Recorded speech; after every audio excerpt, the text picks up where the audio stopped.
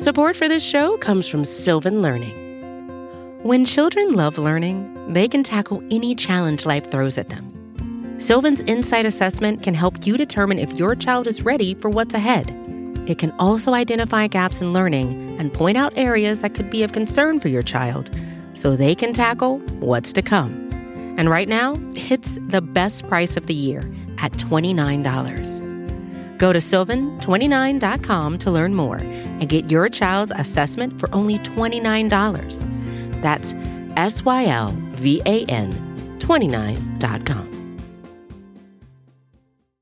Jill Maurer never thought she'd become a meat inspector. Oh my goodness, that's the thing we joke about the most, that we didn't grow up as young people saying, I want to work in the packing house, that's the best thing ever. But in the early 90s, after she finished college, Jill was trying to figure out her future. And the job I was at was rather dead end, and my dad was not happy I was not using my degree. So the guy I was dating at the time, his uncle was a federal inspector in Wisconsin. The uncle was pressuring her boyfriend to follow in his footsteps and inspect meat. Of course, my dad said, I think you're going to do it too. So Jill applied, took a long test, and then she went back to work at her dead-end job.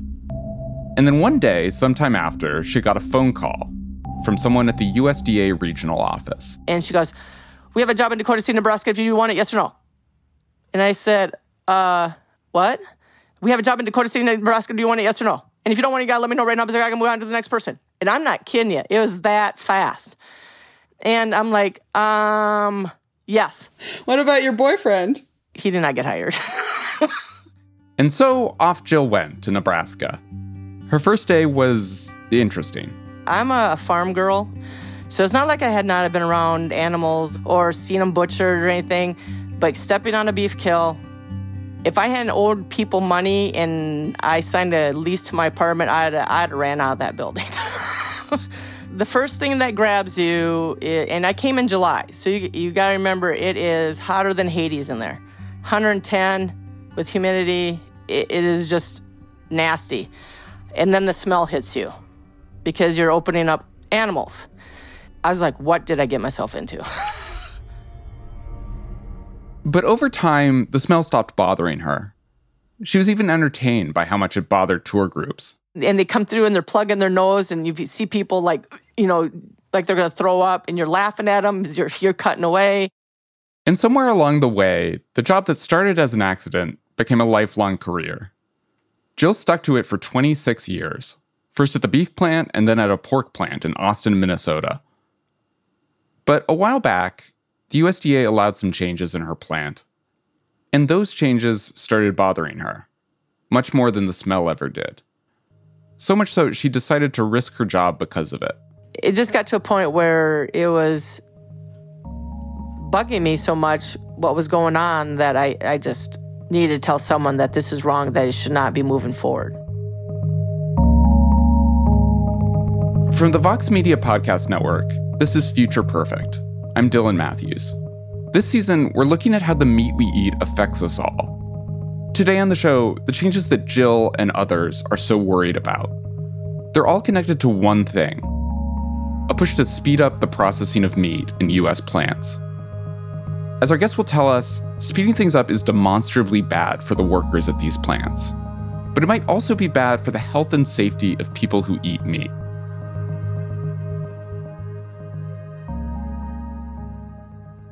Before we get to what's changing in a meatpacking plant like Jill's, let's get a clear sense of what a traditional meatpacking plant looks like. To do that, we're going to speak to Isaac Arnsdorf, a ProPublica reporter who dug deep into chicken meatpacking last year. His big takeaway was, these are dangerous workplaces. There's just really no way around that. Like, just to give you a concrete sense of this danger. Overall, the injury rate in poultry processing is higher than in coal mines or construction sites. The chicken factories are the number one source of finger amputations of any industry in the country. And meatpacking in general is risky business for workers. The main reason why are the line speeds. Animal carcasses in meatpacking plants travel along something akin to a car assembly line, except they're taken apart instead of put together. And the carcasses fly along this line fast. Right now, the maximum speed that a poultry plant is allowed to process birds is 8,400 birds an hour. That's 140 birds every minute. There will be a few workers doing each task, so they're not touching every bird. But still, workers only have a handful of seconds for each bird they do interact with. And Isaac says that speed causes real problems. So, for example, one of the tasks is cutting the breast meat off the bone to make skinless, boneless chicken breasts like people buy in the grocery store. If your knife slips, you can end up cutting yourself or cutting your neighbor. And there are sort of chainmail gloves that you can wear that would stop the blade, but that's very cumbersome to be using when you're going that fast, so that usually doesn't happen. Once the breast meat is cut, the next worker in line actually pulls it off the bone. The danger there, that you're not using anything sharp, but it requires a lot of force to actually pull the breast, depending on how well it was cut previously. And so that repetitive motion of the squeeze and pull, that can lead to carpal tunnel. And not like the more mild carpal tunnel you get from typing. Isaac spoke to one man at an Arkansas plant who cut meat off bone. And by the second month, working these 12-hour shifts, his fingers were locking up, and he felt like a burn going all the way up to his shoulder. The man went to the company nurse, but was told not to go to a doctor and to continue working, until eventually... the nerve damage was so bad that he needed surgery in both arms. And meatpacking plants employ a lot of refugees and other immigrants, including undocumented immigrants. Isaac says that leaves workers vulnerable, and it makes it really hard for them to fight for better conditions. It's so bad that workers in some plants have trouble taking bathroom breaks because it would slow down the line. Yeah, I mean, everywhere I reported on, obviously the official policy is, of course, you can take breaks, you just have to ask. But in practice, I talked to people who said that the supervisors wouldn't give them permission, and they saw people who soiled themselves because they weren't allowed to leave. Line speeds are also very fast in pork and beef. Fewer pigs and cows get processed every hour because the carcasses are so much bigger. But workers still have to make very, very quick cuts. So they too have problems with carpal tunnel, with tendinitis, and with knife-related injuries. But for a long time, there was at least one silver lining. Line speeds were capped for pork and for beef and for chicken. So they were fast, but they weren't going to get any faster. Until... the National Chicken Council is asking the U.S. Department of Agriculture to allow poultry plants to speed up the inspection system. Ramping up line speeds, ramping up the speed of production. USDA wants to increase the line speed to 175 birds per minute. Make it faster and faster and faster. The recent push for faster speeds actually started back in 2012. The Obama administration considered a new higher speed limit for chicken lines specifically. But the USDA got a lot of pushback about worker safety. And based on all the feedback, the Obama administration said, we won't do this. But what happened later during the Trump administration is the industry renewed its push, and this time the administration was more receptive. The New Yorker recently published an investigation into money that the Trump administration got from the chicken industry, and how that might have made them more receptive. Whatever their reasoning, the administration decided to let individual plants ask for permission to bump up speeds. Their waiver applications could be as short as a single page. And then the agency, the USDA, signs off on that. And then one by one, they started letting plants increase their line speeds. Over 50 plants have been given waivers. One of the early plants to get a waiver in 2018 was a plant called Fieldale Farms. This is a plant that had a serious worker injury in 2014. 911, what's the address of your emergency? It's Fieldale in Maryville. A man has fell off of a chiller and his leg needed to be amputated. The accident happened because of a grate that wasn't fixed. OSHA records indicate that the company then tried to cover up their mistake. And then just a year later... we need an ambulance here. Right away, we have a guy not breathing, they say. A different worker died because of some faulty wiring. And so... This plant has some horrific accidents. How does it get on the list to start increasing line speeds? Because safety record wasn't a factor in that evaluation. OSHA is the government office that looks at worker safety. But OSHA has no control over line speeds. Only the USDA does. So plants only had to apply to the USDA. So basically, they asked nicely, and the USDA said fine. Let's linger on that for a second. It's been scientifically demonstrated that speeding up the line would make problems like tendinitis and carpal tunnel worse. There's also evidence suggesting that higher speeds make knife-related injuries more likely. But to paraphrase what the USDA said when we reached out for comment, their job is to think about food safety, and they think the meat will be safe to eat. Worker safety isn't in their purview. And that's why plants like Fieldale, plants with horrific safety records, skated through. It's concerning that these decisions about speeds are being made even though they could harm workers. But what about this idea that the meat, at least, is safe at these higher speeds? Jill Maurer, our federal meat inspector, disagrees. She disagrees so vehemently, she's put her whole reputation on the line. More on that after the break.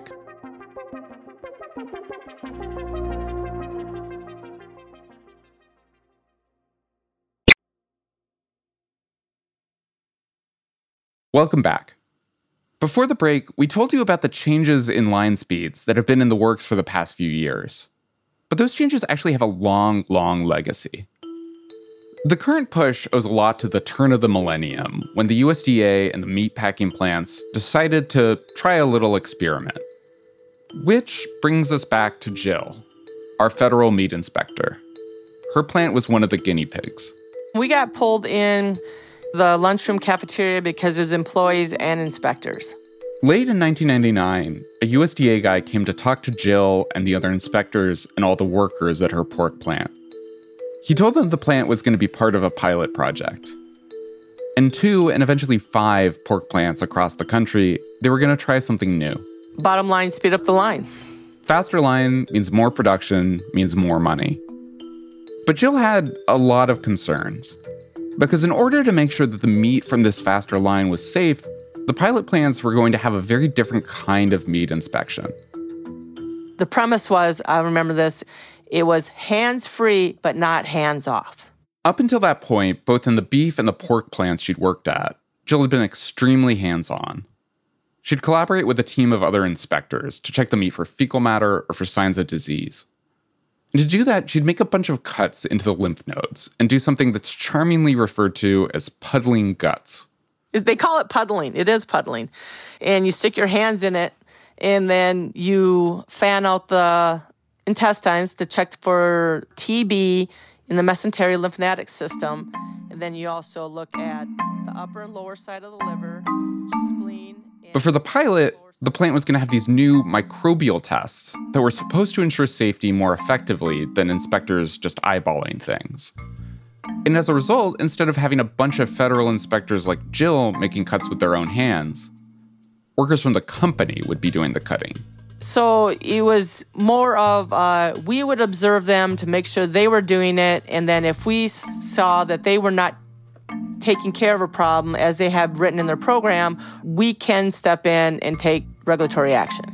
It's up to the company to kind of be policing itself. That's Isaac Arnsdorf, our ProPublica reporter. USDA inspectors were still visually checking the meat, but microbial checks were the key here. The industry's position, and this is what the USDA ultimately sided with, is that from a food safety perspective, it's really all about microbes. And so that's being done with chemical treatments and controlled by basically bacterial tests. Jill didn't like that the workers were now making the cuts in the meat. They had no federal training, and because there was this new microbial test, they were making fewer cuts. They don't have to make the 5 cuts or to 3 to 5 cuts like a USDA inspector does. So that was a hard thing for inspectors. Jill still did her best to inspect from a distance, but she wasn't pleased. And she wasn't alone in her doubts. The 5 pilot hog plants have been running their experiment now for almost 2 decades. And I want to be clear, there have been no serious public health outbreaks linked to them. But at one plant in Illinois, workers missed abscesses in the internal organs of a hog, a sign of illness. In a Minnesota test plant, workers missed green and yellow patches of fecal matter on a hog carcass. In 2013, the Office of the Inspector General audited the program. They found problems with oversight, and they found that the test plants were getting an unusual number of regulatory dings. When we reached out to the USDA for comment, they argued that test plants got more dings because they were more tightly, carefully monitored. More monitoring means more reporting problems, means more dings. But Jill at least said she felt pressure not to report problems at the pilot plant. And I did bring up issues that, that didn't go very well. It's all about line stops, because it's all about keeping production running. And if you stop the line, at first it's not a problem, but if it keeps happening repetitively, production supervision gets rather upset. What stands out for me is I would see contamination, whether it be fecal contamination or ingesta, which is from the stomach, and they'd start arguing with me. You have no right to call that. I mean, it was a very hostile environment. So, to Jill's mind, and according to the Office of the Inspector General's report, the experiment with the 5 hog plants was not going all that well. Making federal inspectors take a back seat and using microbial tests might let hog operations speed up the line, but it wasn't necessarily great for food safety. And yet, when the industry started pushing for increased line speeds, the USDA said, essentially, well, we have 20 years of data from these test plants saying that seems fine. So sure, go ahead. It started with poultry. This was the poultry line speed push that eventually led to the waivers we talked about before. And I think we just knew as inspectors that if poultry was going, it was just a matter of time. It made Jill nervous about the potential future of pork inspection. She started thinking about her issues with the new system in her plant. It's various shades of gray. They're not completely wrong, but they're not completely right. And I'm a black and white person. It was, let it go, or it's not that bad. It just got to a point where it was bugging me so much what was going on that I just needed to tell someone that this is wrong, that it should not be moving forward. A whistleblowing nonprofit was actually putting together a report about inspections in these test plants. Jill talked it over with a few other inspectors and decided to speak to the nonprofit. The nonprofit pulled together a report with thoughts from 20 test plant inspectors. In the report, the inspectors say the lines are moving too fast for proper inspection, that the workers at the plants aren't trained to inspect properly, and they also say they face retaliation when they raise concerns. Jill's name wasn't anywhere on the report, but her initials were on the last page. And then, of course, then you could read it on the site. Jill assumed that the plant had read it and linked things back to her, because the atmosphere at work had become unpleasant. Oh, believe me, yeah. I faced a storm for a while. It was not pleasant at all. I would not recommend that to anybody, not even my worst enemy. I specifically remember after a very trying time, I was coming through the door to enter the kill, and as an establishment employee stopped me and they go, "How can you come to a place where 99% of the people hate you?" It was a hostile work environment, to say the least. And why stay in the job at that point? Why did I stay in? That has been asked of me many, many times. Why have I continued? Probably because I did not want my family, friends to get adulterated product.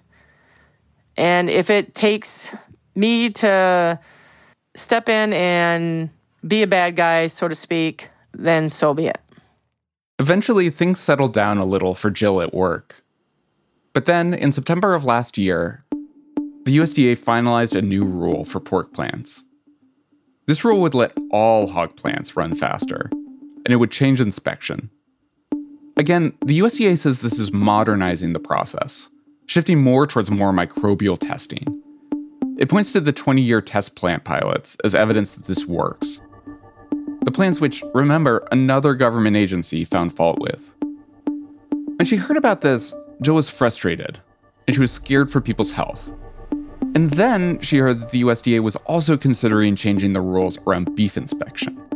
And being that I started in beef, I know the danger that lies there. Jill thinks it's even more dangerous to change beef inspection because of the technicalities of how we slaughter cows. But also because lots of people eat beef rare or medium rare. I just think there's more opportunity for something to go wrong. I thought I have to say something. The first time around in her anonymous complaint, she hadn't seen much change. It felt like it was falling on deaf ears. And so Jill decided to go public with her concerns about the new system, to put her name out there and talk to media people like us and see if that made a difference. I did, I'm not gonna lie, waffle. This was a massive risk professionally. She'd already seen the consequences of giving a semi-anonymous statement. But in December of 2019... So, if you are eating any breakfast meats this morning, you're going to want to put them away for this next story. NBC did a segment on line speeds and pork inspection, and Jill spoke out publicly for the first time. Toenails, hair, sexual organs, bladders. That's what's potentially in your pork, according to some of America's federal inspectors. Speaking out for the first time in an NBC exclusive. I can't really remember what was going through my mind besides, I just hope this was the right thing to do. When you open your package of meat, what you're going to get for a pathogen is going to be a mystery. I think it needed to be said, and I don't think it was all for nothing. If I made a few people aware of what was going on, I did my job. It made things tense at work again, but Jill's still there. And I think what I want the public to take away from this, if they know anything, is that sometimes I think people just think, oh, bacon just falls off a tree. No, the bacon doesn't fall off a tree. There is actually somebody doing it. Who is doing that work and how matters. It matters that people are losing fingers and legs and are getting carpal tunnel. It matters that inspectors like Jill don't feel comfortable about the food that's coming out of their plants. During the pandemic, the Trump administration rolled out even more waivers to chicken plants, letting them speed up their lines and change their inspection practices. They also gave waivers to pork plants, since the change in pork line speeds hasn't gone through yet. And changes in beef inspection and speeds are still very much on the table.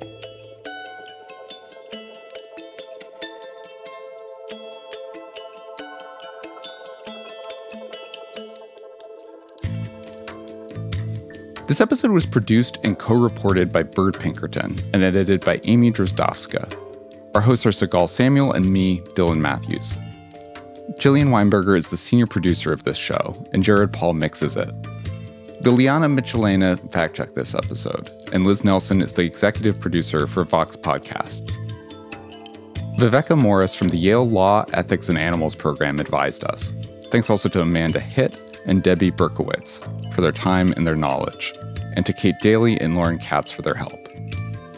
Music in this episode from APM, Jason Shaw, and Chris Zabriskie. This podcast is made possible thanks to support from Animal Charity Evaluators. They research and promote the most effective ways to help animals. If you like this podcast, we're going to be covering this topic a lot more, and we're in fact hiring an editor to help us do that. We've got a link to Future Perfect's Future of Meat page in the show notes if you want to find out more.